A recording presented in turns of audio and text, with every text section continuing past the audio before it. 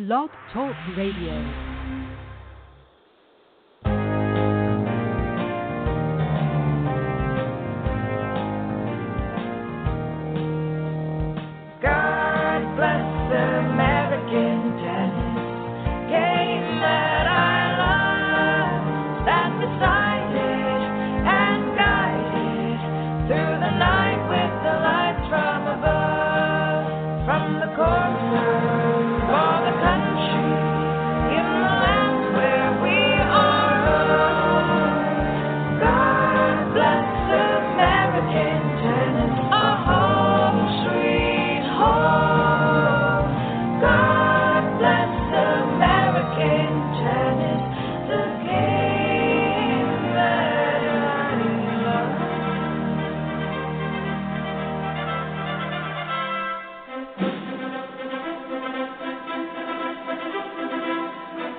Ladies and gentlemen, let's get ready to be inspired! Introducing in the red corner, American Tennis! And introducing in the blue corner, your host for American Tennis, Mr. Chuck Kriese! Ladies and gentlemen, it's time to get in the game. Good morning, and thanks for listening to American Tennis. This is Coach Chuck Kriese, and each week on the Yellow Ball Network, here at noon, I'll be coming to you, and pretty much we've been on track now as far as keeping up with our programs. The schedule is not quite so crazy. We've got recruiting going on, and of course, about 90% of your time, your off time, you're trying to think about how to get people's forehands and backhands better. But I just absolutely love having the show, doing the show, and thanks J.P. Weber, and listen to Randy Blumendahl every Sunday on, for his Coach's Corner program. And then, of course, John Denise comes to you with his mentoring program on Thursdays at 5:30. But anyhow, listen, thanks for listening. And we have a lot of information here and a lot of stuff I'd love to talk about today. And I do have a coach or two calling in, so we'll see how that goes. But I want to get through sort of the intro here because this is a topic that sort of has been on my mind a lot. And if you, as you listen to our programs, you know that I talk about doing things the meat and potatoes way, doing things fundamentals, stick with your fundamentals, do those things that are lasting, and don't take shortcuts and all of that. And I'm upset most of the time. When I go out there and watch tennis, I get very, very upset when I see the abbreviated scorings and all that stuff where we're dumbing the game down. So yesterday we had a day off because of from school because of the election. And so I got to take my guys out to a place out here close to Charleston, South Carolina. Beautiful resort. We to practice on clay. Well, we didn't practice. We played 3 out of 5 set matches, playing the 5th set out completely, if we got that far, and on clay. Of course, traditional scoring. Nobody out there would doubt that, would you? So, oh my golly, it was fantastic, and we had those rare moments where the guys competed so hard. We had some great matches. One went 3 hours and 40 minutes, and the guys did nothing at the end except hug each other because of the respect they felt for each other and what they were going through. Well, we were very fortunate. We got a very learned and wise tennis ex-player, great teacher, just a great name in the sport of tennis, to speak to our team. And wanted to tell you that one of the things that he said when he was talking to the team was, it aggravates him now that there's so much out there that doesn't have a lot of substance. He said he learned, I can use the teachers, but he learned from the great Maureen Connolly back in his early days. He grew up in California, and he learned from just in the lessons he learned and around the tour and playing, and how much people honored the game, and what a fantastic, fantastic life experience it has been to be involved in tennis. And he had all of the guys' ears, and the guys were locked in.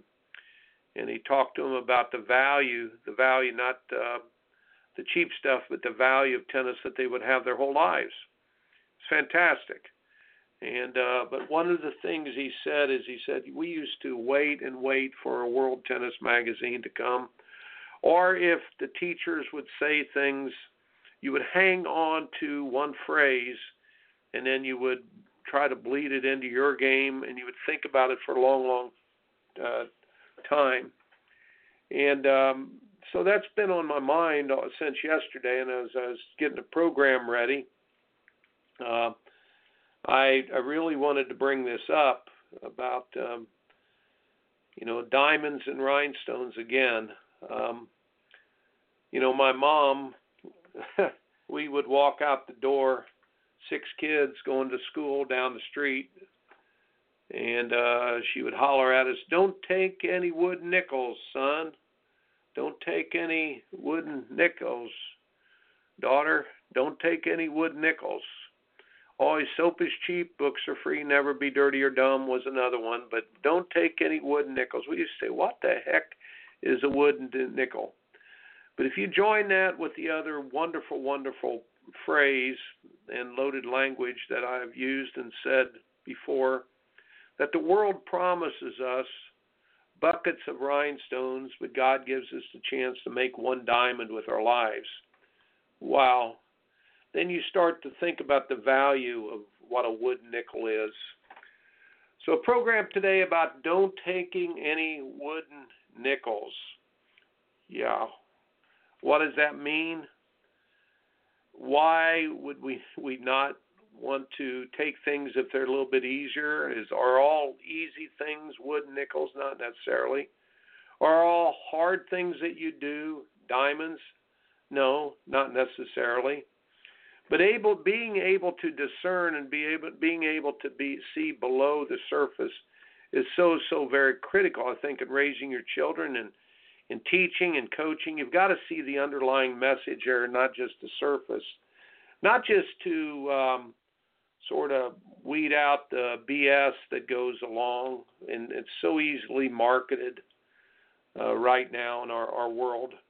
But to also see the underlying surface, what's going on with the youngster and why they are the way they are. And most of them, almost always, are in a position where things can turn around in their lives. That's why tennis and sports are so fantastic.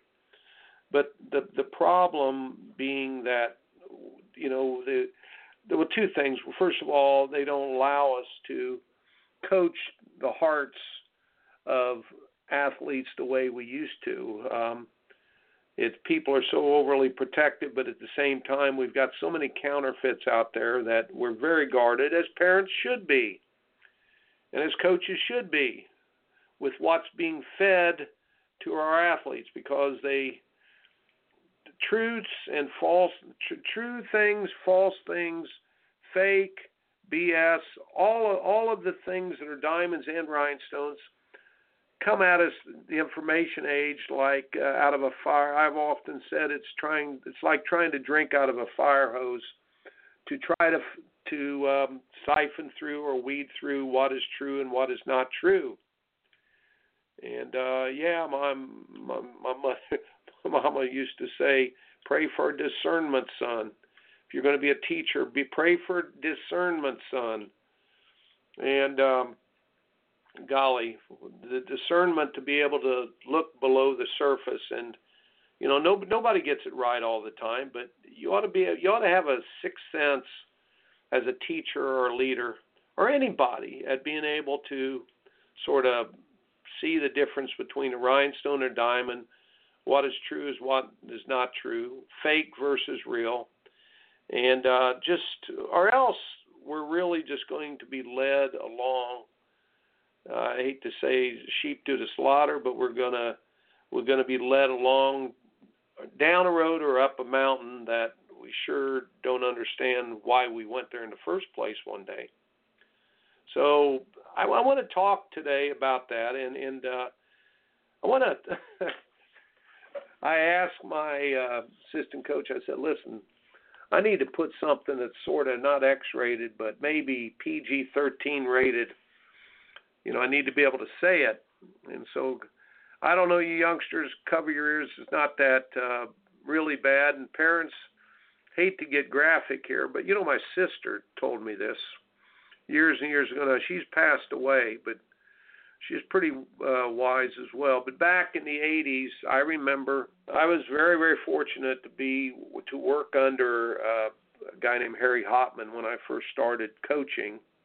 And I would have never been in tennis had I not worked for Harry Hopman, because he said, do it the tough way so it matters.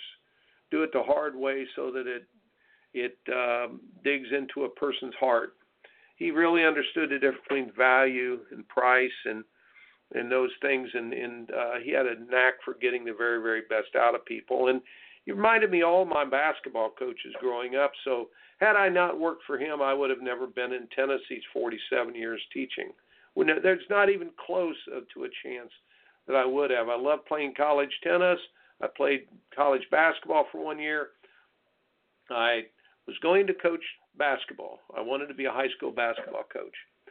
But Harry Hopman influenced me, so I was able to get into tennis. But it seemed like in the 80s, they started marketing and promoting a lot of stuff that just was fast, quick fix stuff. And for the first time, I saw a great deviation away from the hardcore hard work program to some fast wheeler dealer stuff. Here it comes, PG-13. It's not quite R-rated. My sister, I was complaining to her. I said, you work, and then it doesn't seem to matter. And you know, you do your work and you try to do what is right. Doesn't seem to matter. Nobody cares.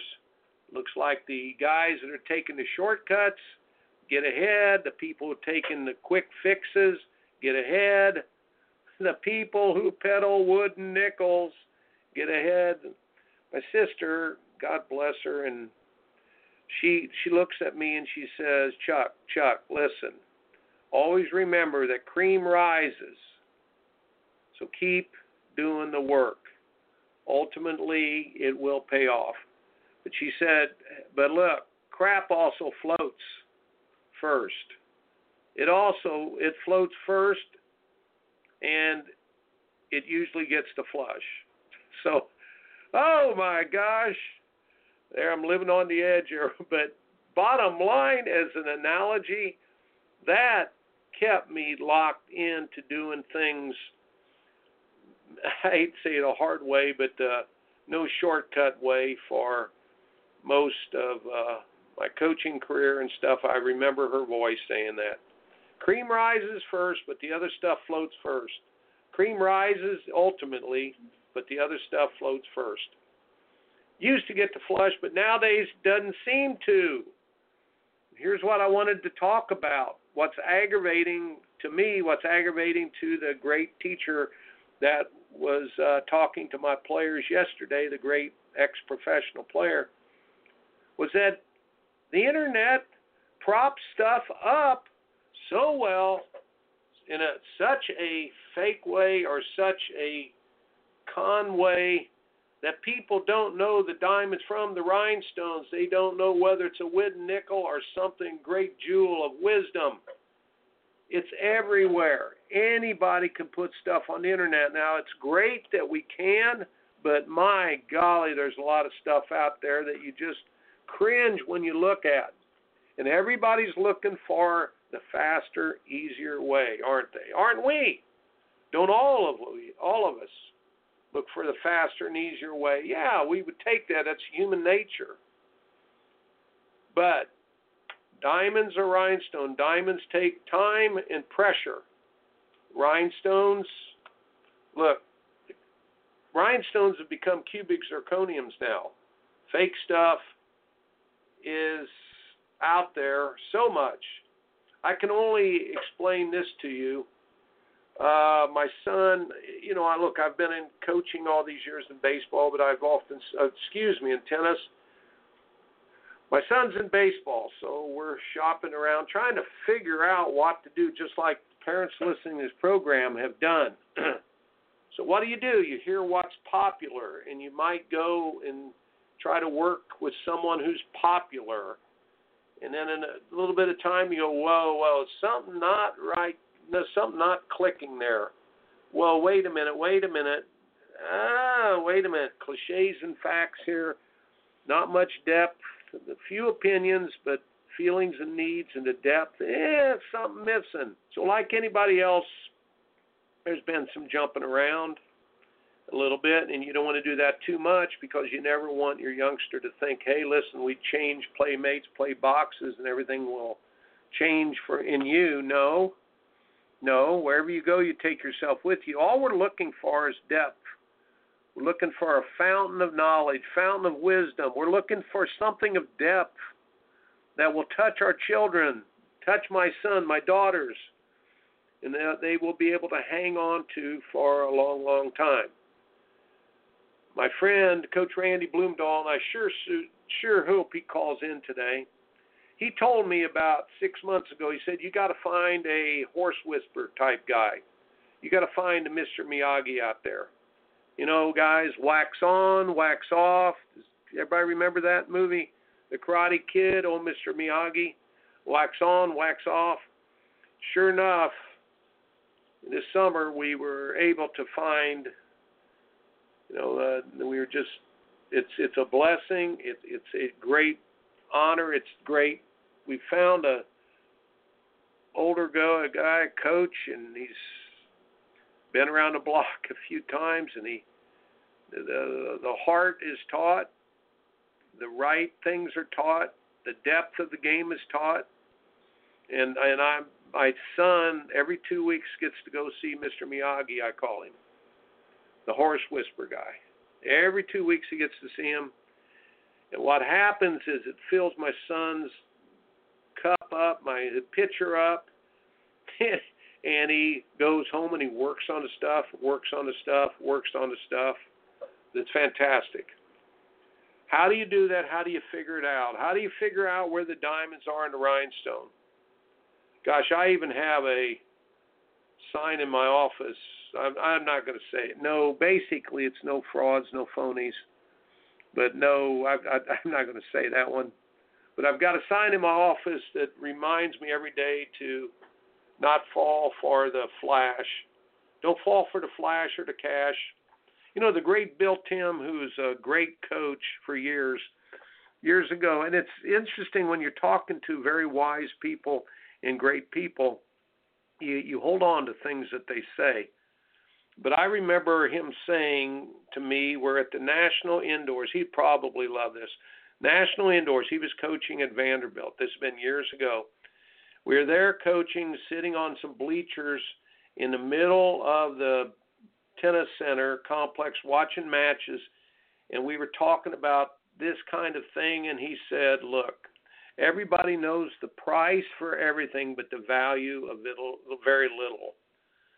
So I would love for Bill Tim to know that he said one line, and I've thought about it and remembered that for a lot of years. And that's reinforced, of course, by people who, the Mr. Miyagi, my son's Mr. Miyagi it's fantastic. He'll send just phrases. Gosh, I got one on my door here. Let me read it here real quick. Yep. Enthusiasm is common, endurance is rare. Enthusiasm is common, endurance is rare. I put that on my door with my son's baseball coach. My son, who's 13, his baseball coach sent me that. There's diamonds out there, but you have to be looking for them. So I want to talk here a little bit about diamonds versus rhinestones And I'm asking you, really shouting out there, because I love tennis so very, very much. Even if I'd been the best basketball player in the state of Indiana growing up, I would never have gotten to travel the whole world like I have with tennis. Maybe, but for the most part with tennis, I've been able to travel the world. I've met so many fantastic people. Of course, my children, none of my 6 children would be here without this fantastic sport, because I got to go to college because of it. Just the way that is, and I owe it so, so very much. So, of course, I don't want it cheapened. I don't want it cheapened in any way with abbreviated scoring. I don't like to see the con men tennis pros out there that try to sell you the fast flash and there's no depth. So, oh my, the Karate Kid, a corny movie from the 80s. But my older sons and my nephew, I can remember my nephew, and they would laugh, and they would say that there was Mr. Miyagi, then there was the fake coach from the guy that had all the kids, and he was training them the wrong way. Whenever we would do anything together, and we'd be out playing tennis, they'd come up and say, Papa or Coach, he'd go, Coach, pain is not allowed in our dojo, or whatever. It's, our failure is not an option in our dojo. And they would say, yes, sensei, yes, sensei. Oh, my. But the contrast there was beautiful. But I want to talk about a little bit about tennis here and get into some things. But where do we start? Gosh, participation trophies. The participation trophy mentality is one of the ways that it is just crippling. And I've expressed many reasons why. Many times, the good, bad, good, or bad. It is a bad good to get a participation trophy. You get something you haven't worked for, and you're trying to build self-esteem. In the end, it doesn't mean anything. In the end, the kids know it doesn't mean anything. You give them a rhinestone and try to tell them it's a diamond, and the kids, so yeah, right. Very early on, my wife was awesome. She did not allow our children to take participation trophies. My son came to the baseball camp here at the Citadel when he was about 8. And I was watching on the last day. They had sort of the end of it, and they were passing out certificates. They had all the kids sitting on the gym floor. They were passing out certificates for like 40 kids. They came around to give one to my son. He's 8. And he crosses his arms and said, no. He says, I'm not allowed to take participation trophies. And it's fantastic. And, it's sort of like, yeah, they get it, but my wife was big. Maybe it was just my son was just being compliant. Maybe my daughters were just being compliant when they didn't take the participation trophies. It's interesting that the value that when it's dumbed down, it's just not a good thing. And here's a saying, some loaded language, when you champion the weak, you weaken the real champions. If you're running something, if you're a coach or whatever, whenever you champion the weak, you weaken the real champions. I know that you want to give out some awards at your camps. I know that you want to give out something to team members. Try to make it to where it's special. Try to make it to where they have to earn something. Try to make it where they set a record or something. We put up a plaque. We took down all the fake plaques that were sort of, hey, my player is a nice guy and an academic honor roll guy. These fake things that you have when you walk into an arena or walk into, it kills me how you walk into some high school gyms, and my golly, if everything up there was of value, my golly, nobody ever been able to beat them for 30 years. But, they got the best kid award and third place in 1AA Green League, third season I mean, it's just mind-boggling how we try to champion people all the time, and then it doesn't mean anything. Doesn't mean anything. When you champion the weak, you weaken the champions. The kids who are really achieving stuff, it brings the cream back into the group. We're allowing to float longer because of the internet. And what we do, the kids that are the cream that are running to the front of the pack, with our mentality of just being nice to everybody, we bring them back into the pack. Please don't work harder than anybody. Please don't win too much. Please don't. And Coach Blumendahl was on here a few weeks back, and he said he doesn't know when it was exactly, back in the 80s or 90s, and we started thinking that it was better to sort of make everyone right in the middle. In other words, I'll give you a good example right now. Of course, the draft system, look, the draft system is right, but the worst teams get the best players. They try to do that, and that sort of makes the teams more equal. But did you also know that in the NFL, that the toughest teams, the best teams, have the toughest schedules? What? And the weakest teams have the weakest schedules when they make the schedules. Now, they have to play their inter-conference things. By the way, what do they have? They have 8 of them now, just 4 in a conference or something, just 4 in a conference, or 6 or 8 of them. So you've got to be the best of 4. And by the way, if you were crummy last year, you get the easiest schedule, and you got to draft the best players. So there's a concerted effort to make sure, like Coach Blumendahl said, to never let the cream rise and run to the front of the pack. Go to the front of the pack. They don't want dynasties. They don't want some team to dominate for year after year after year. I think this is true, too, why they made the class systems in all the high schools. My daughter ran high school cross country here, and she's in what they call 5A. Well, they've got 1A through 6A. Those poor kids running at 1A know that it's not like they think, hey, I'm a state champion. Well, how many state champions are there? 6 individuals, 6 teams, 6 individuals. Indiana basketball used to be fantastic. Kentucky high school basketball. Every team, 600 plus, used to be in the same tournament. The same tournament. And what would happen, you would have a team, I'll give you an example, 1960, I think it was 67, Cloverdale, Southern Indiana, small school of like 24 boys, just like Hoosiers, made the Final Four of the Indiana State High School basketball. That team is still revered. That team is still remembered. One of the key players on that team passed away this summer, and one of my players from Clemson, Kent Kinnear, gave me a call, and he said, did you know so-and-so passed away? And I said, yeah, Cloverdale. Now, they only made the semifinals of the state tournament, but it was such a big deal. So what happens now, you champion everyone, and nobody's a champion. You champion the weak, and you weaken the real champions. And it doesn't mean anything. It doesn't mean anything. Everybody gets to run in the state meet.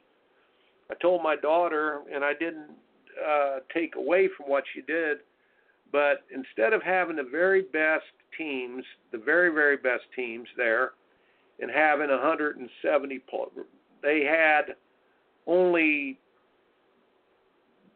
20 teams there, and not always the best teams. They should have only allowed, how do you allow 20 teams in the finals of the state tournament?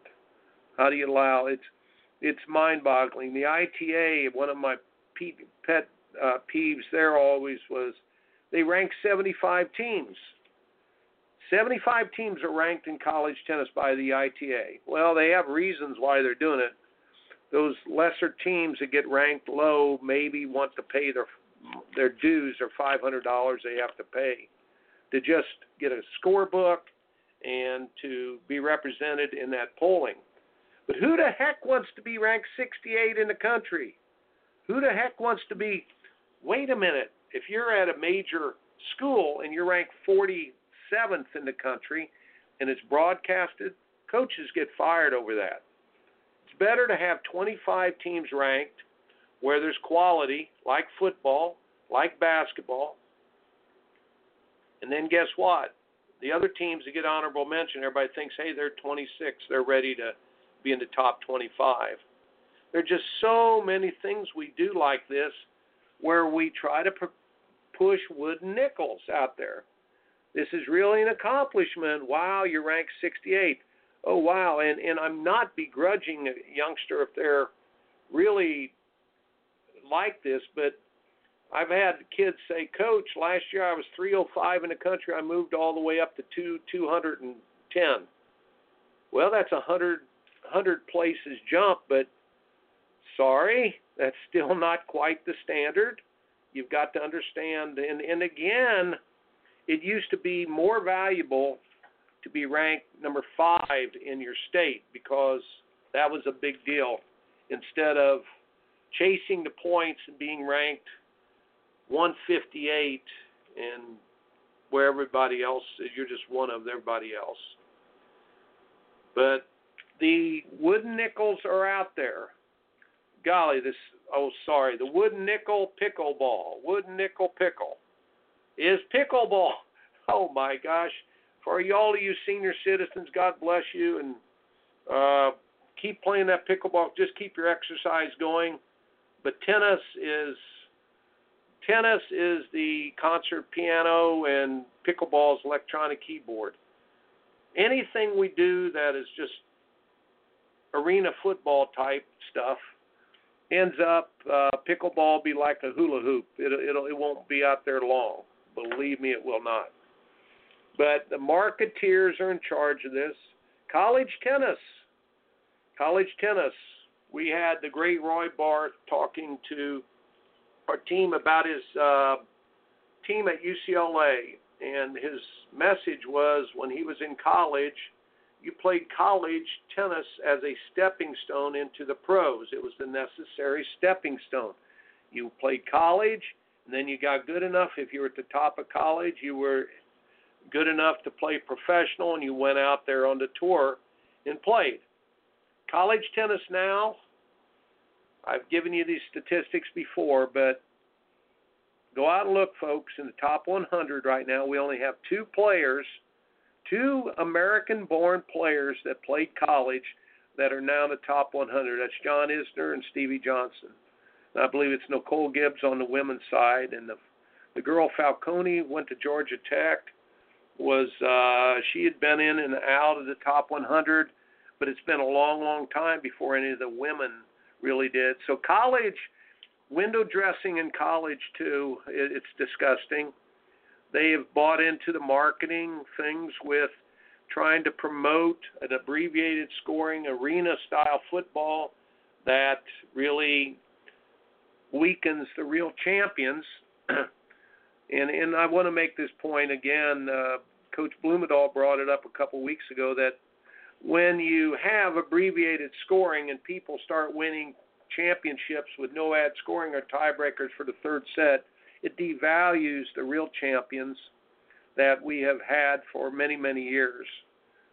Many, many years we've had the Rod Lavers, the Roy Emersons, the Don Bunches, the Lou Holds, the Arthur Ashes, the Stan Smiths, the Roy Barths, all of the great players that have been out there.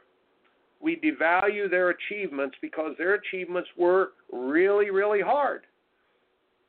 It's like Cloverdale, to be a small team back in 1967, was it 66, 67, but for them to make it all the way to the Final Four out of 600 teams was a big, big deal. We remember it for 55 years, 60 years, 53 or 52 years. We remember that achievement. We remember the Hoosiers. We remember those things of great value. So the diamonds are the rhinestones, but you've got to see the difference in the two. Many of the academies, I'd like to talk briefly about the academies to you parents out there.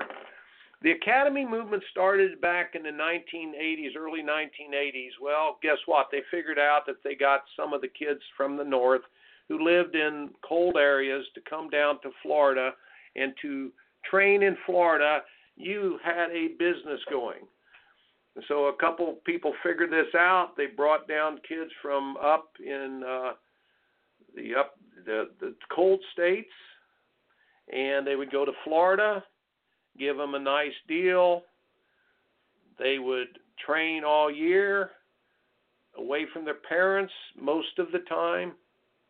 Doesn't matter what the fallout was there. Doesn't matter that they were the great role models for their own communities, whether it was Indianapolis, Indiana, or Buffalo, New York, or Rochester, New York, or Seattle, Washington when it was cold, or it didn't matter. They went to Florida. The ripest fruit, the best fruit, the role models for all of the country, for their area.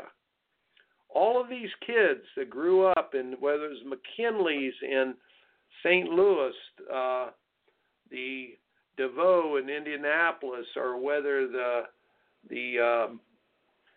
in Louisville, Kentucky, it was the three brothers in Kentucky that were so good. In Florida, of course, you had a hotbeds of players. Growing up at Holiday Park, that was where you would go to train there. I think it was Holiday Park there, and then in Miami, where the great Bobby Curtis used to help kids. But all of these communities would send their very best player to nationals, and then they would fight it out, and then the kids would go back home and teach the other kids and mentor the other kids to what they had learned at the nationals. And therefore, we had a strong, strong country in tennis. The academy movement moved all the kids down to Florida. It uprooted the kids. It took them out of their homes. And then guess what? Most of the time, the academies figured out that, wait a minute, there's not a tremendous amount of money in just a few of these kids. It takes a lot of money to travel, a lot of money to train them. The better kids get, the less they want to pay. So they figured out, hey, we've got to market off of this. So they basically got people to buy into, hey, send your youngster to an academy and we will make them into champions. So the parents pay these unbelievable amount of money for their kids to go there and to get basically an environment, a championship environment. Well, the problem is you don't make money off of a championship environment, because a real championship environment is not a comfortable one. Comfort bears no fruit. Every great coach knows that. It's not a comfortable environment to be in a championship environment where you push the kids and you try to bring the very best out of them and you try to make them do things they don't want to do in order to have things that they want to have. It's not profitable. So what every academy has learned, that will play to the center. So most academy kids, as far as recruiting academy kids, I usually say there's four kinds of coaching. You got resort coaching, country club coaching, academy coaching, and then you got real coaching. Well, academy coaching is everybody goes 55 to 65 miles an hour. They've got a governor on their engine, and you bend them a little bit. Don't even get close to bending them a lot, and never break them. Never break them down and build them up. Never, never, never, never. You're going to lose that kid. He'll go to a different academy. So it's tragic that the academies have become wooden nickels as well. Facebook promotes wooden nickels. Fakebook. Everybody's a hero on Fakebook. College tennis is a wooden nickel. The USTA marketeers promote wooden nickelism. The USTA marketeers, they're interested in numbers, and getting more and more people signing up and paying their dues. So what do? They go to the center. They dumb it down. That's why there's no champions coming out. Participation trophies, of course. But the great damage, once again, is a fallout in the infrastructure. And when you champion the weak, you weaken the champions, and it becomes a rot. It becomes a counterfeit. It becomes something that is passed down to next generations of players. The mentoring is is not done correctly to pursue excellence. I think that one of the worst wooden nickels out there. Have you ever been on a college campus lately, and you see all the buildings, and it used to be the great statesmen or great leaders or something, they would put their names on buildings. Nowadays, if you write a big check, you can cash in on the credibility for some recognition. Instead of the shedding of the blood, sweat, and tears for something that's lasting and important. Whenever you sell out things, when you sell things, it's really shameful. Yeah, I know everybody wants fancy facilities. Everybody wants something that is nice to play in, to work in. Coach Randy told me something the other day. Coach Randy Blumendahl said, would you, if you were a college student, go into the Bobby Knight arena and think about ever drinking beer or goofing up and doing something stupid in a facility that was the Vince Lombardi arena or something like this, the great coach Pop Warner or whatever arena, the Newt Rockne? Would anybody at Notre Dame think about going into the room that was heralded by Newt Rockne, that locker room that we show in Rudy, and drink beer, party, or do something they're supposed to do? Coach Randy said to me, he goes, do you know, think about it, when people buy their credibility, they get recognition because they write a check for $1 million or whatever it is, and thanks for doing that, but do you think anybody's going to think twice about going in and drinking beer or partying or something in a something that's named after some rich donor? Do you think anybody's going to respect that more? It's like you never bring shame on the family name. That's a huge. You never bring. You know what sportsmanship is? You never bring shame on the game or your family name. It's real simple. That's what sportsmanship is. It's real simple about honoring tennis. We say honor tennis and it will honor you. Never bring shame on the game. And never bring shame on those things, on your family, on your parents. Would you bring the wrong kind of people into your parents' living room? Would you bring the wrong kind of people into your home? Would you bring people into something, a hotel room, a little bit easier and party in a hotel? Well, sure. Well, what if some rich person bought it and they put their name on it? Would you really honor it the way it's supposed to be honored? No. No way in the world you would. So where are we at with all this, folks? I think you get the message of the difference between diamonds and rhinestones. Where are we going to go with this? You know, it's amazing. Even I hunt for excellence so much. I went to daggone movie. I saw Stars Born last week. The music was so good, but why did they have to sleaze it up? Why did they sleaze it up? They could have made it so classy. It would have been a knockout. It would have been a classic for years and years and years, but they made it sleazy. They didn't need to. And they could have done so much, but the singing was great. And I asked my son, I said, son, do you know the music out there, you know, there's some people out there that can really sing and some, you know, but they're all pretty generic. He said, Dad, he says, no, he called me Papa. Papa, he's learned how to play the guitar. Papa, do you know they can do voice shop? It's sort of like Photoshop. People have crummy voices. They can get on a computer and make even you sound good or something. I go, really? What happened to the shame of Milli Vanilli? Milli Vanilli, back in those days, they lip-synced a song and they got scorned. Even you're telling me they can Photoshop, voice shop? So that's where we're at. That's where we're at with this. I wanted to give a little bit of an antidote. So why do we worry about this? Why do we seek excellence? I'm looking for excellence everywhere I can find it. I went to my daughter's ballet this last week. Why does she do ballet? She only does 2 performances a year. She works 4 days a week to do 2 performances. Are you kidding me? Could you imagine working 4 days a week at tennis and only getting to play 2 matches a year? Well, actually that sounds a little bit like college tennis. You work all year and you get to play 25 matches a year. What a joke. What a joke that is. How do you get better in college when you play 25 matches a year? It's going to become an after-school activity, very much the way I've said high school tennis is becoming. So I go to ballet and I see it, but excellence is pursued.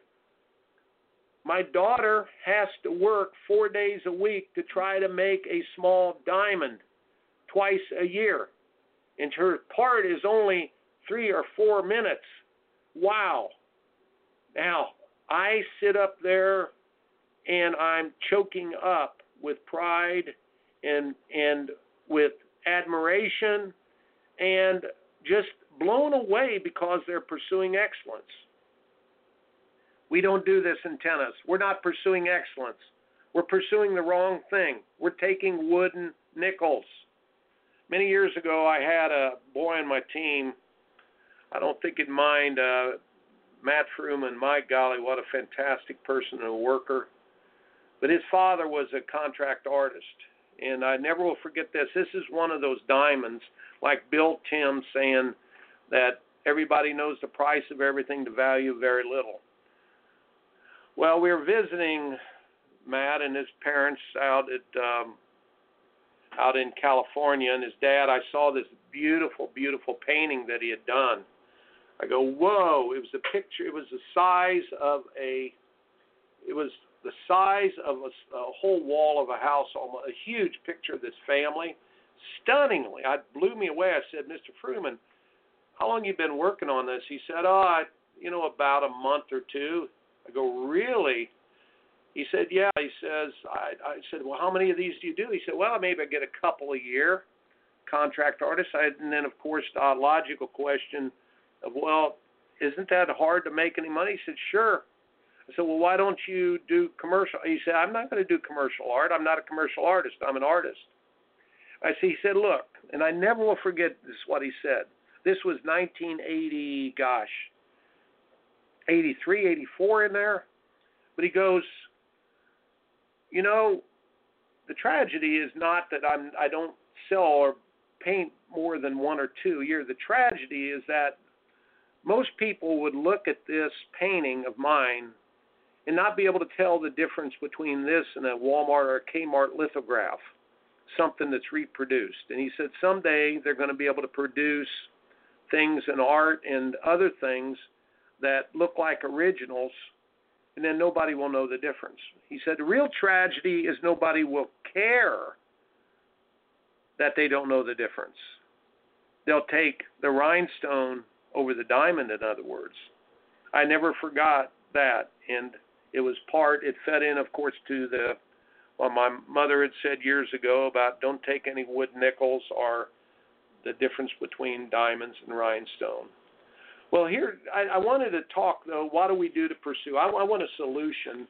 First of all, please understand that when you go after excellence, I think the book, it starts with why. Simon Sinek is such a great book. Go out and get it. I always talk about the talent code, but start with why is a great book. But it says that out of all the people out there, only 2.5% are early innovators. 13.5% are early adapters, so they catch on. So the innovators are very few out there, and only 13.5% people catch on quickly. Then he said there's the early majority that's about 34% that will catch on, and then you've got the sort of the group that won't catch on no matter what. He didn't call them the haters, but I usually call them the haters and the people who are throwing stones. They'll never catch on, whether it's in politics. People won't change their politics based on people have to change from the inside out. We can influence people by being kind, by sending messages to them in different things. But things have to hit you, like working for Harry Hopman hit me right in the head, or having the great basketball coaches I had, like Mr. Bill Green or John McLeod when I was in high school, that hit me right square in the head, or my mom's statements, don't take any wooden nickels 500 times as we're walking out the door every day. Diamonds and rhinestones. But those things have to hit you in the head. But the late majority are the laggards, as he calls them, Simon Sinek. They're not going to catch on anyway. So what do we need to do? Here's what I've got, about 5 things I need to hit on in the short period I have left here. Number 1, seek out the tough teachers, coaches, give them permission to pursue excellence with our children. Wow. Also, call it for what it is. If it's a rhinestone, you don't have to be mean, just don't fall for the rhinestones. Seek truth always, and seek the truth, and try to look into the thing deeper. Again, pursue the depth of looking below the surface. Honor and separate the real champions. We must, as coaches, honor and separate the real champions. When we champion the weak, we weaken the real champions. Folks, if you're in a leadership position, do not give out participation trophies. Do not you've got to cut players. You've got to make people earn what they get. Do not lower the bar. You'll never get it back up. Number 4 or 5, build mentoring programs and pass down the history and the heritage and great methods of teaching. This is a tough one. Take kids through the process A to Z so that they learn to feel the work, know the differences between hard work, and then in the end, when they have a success, teach them and let them feel what a real reward feels like from something that is greatly earned and a great accomplishment. These rhinestones, kids are smart now. They don't pay any attention to the fluff. It's just more stuff. But if the kid's an Eagle Scout on your street, let him know how great that is. But if a kid on your street has the bumper sticker that says, "My kid's a terrific kid at Pendleton Elementary" or something, don't be throwing parties over that one. But we champion the weak. We weaken the real champion. And folks, calling out the fakes. Look, there's fakes out there. There's fakes in everything. People sell wood nickels. We buy wood nickels. It's just our human nature. All of us want to be wowed. How about let's seek great things of truth and depth so that we are inspired. Being inspired will keep us satisfied for years and years, and we will not want anything else. Once you know what a diamond is and what it looks like, we're never going to want anything else. So, all of us, again, it's an ongoing thing, and as the cubic zirconiums get more and more perfected, they'll be able to perfect make things look great. Whether you're a crummy player, they'll maybe prop you up to make you look like a really good player. We're doing that with the scoring system. Pardon me. My assistant said everybody's got the message on how bad that is. But you prop up bad players with scoring system, with abbreviated scoring, with participation trophies, with anything that is not the real deal. You prop them up. In the end, people know what it is.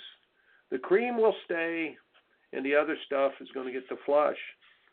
And even though we might perfect it to where it doesn't, but it really does. So if you're working with kids, there's only one way to go on this. Seek out excellence. pray for the insight and the depth of where you can see below the surface. And then remember, pass down these things, not just your children, but those youngsters and those people around you.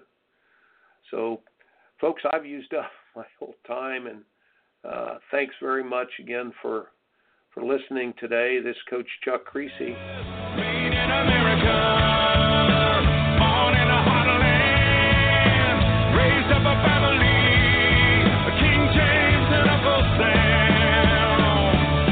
He got the red, white, blue flying high on the farm. Semper Fi tattooed on his left arm. Spent a little more in the store for a tag, in the back it says USA. Won't buy nothing that he can't fix. With WD-40 and a Craftsman wrench, he ain't president. He's just made in America. Made in America. Made in America. You are in the process of winning or losing every day of your life, and it has very little to do with a win or a loss. This is Coach Chuck Kriese. We will see you next week on American Tennis.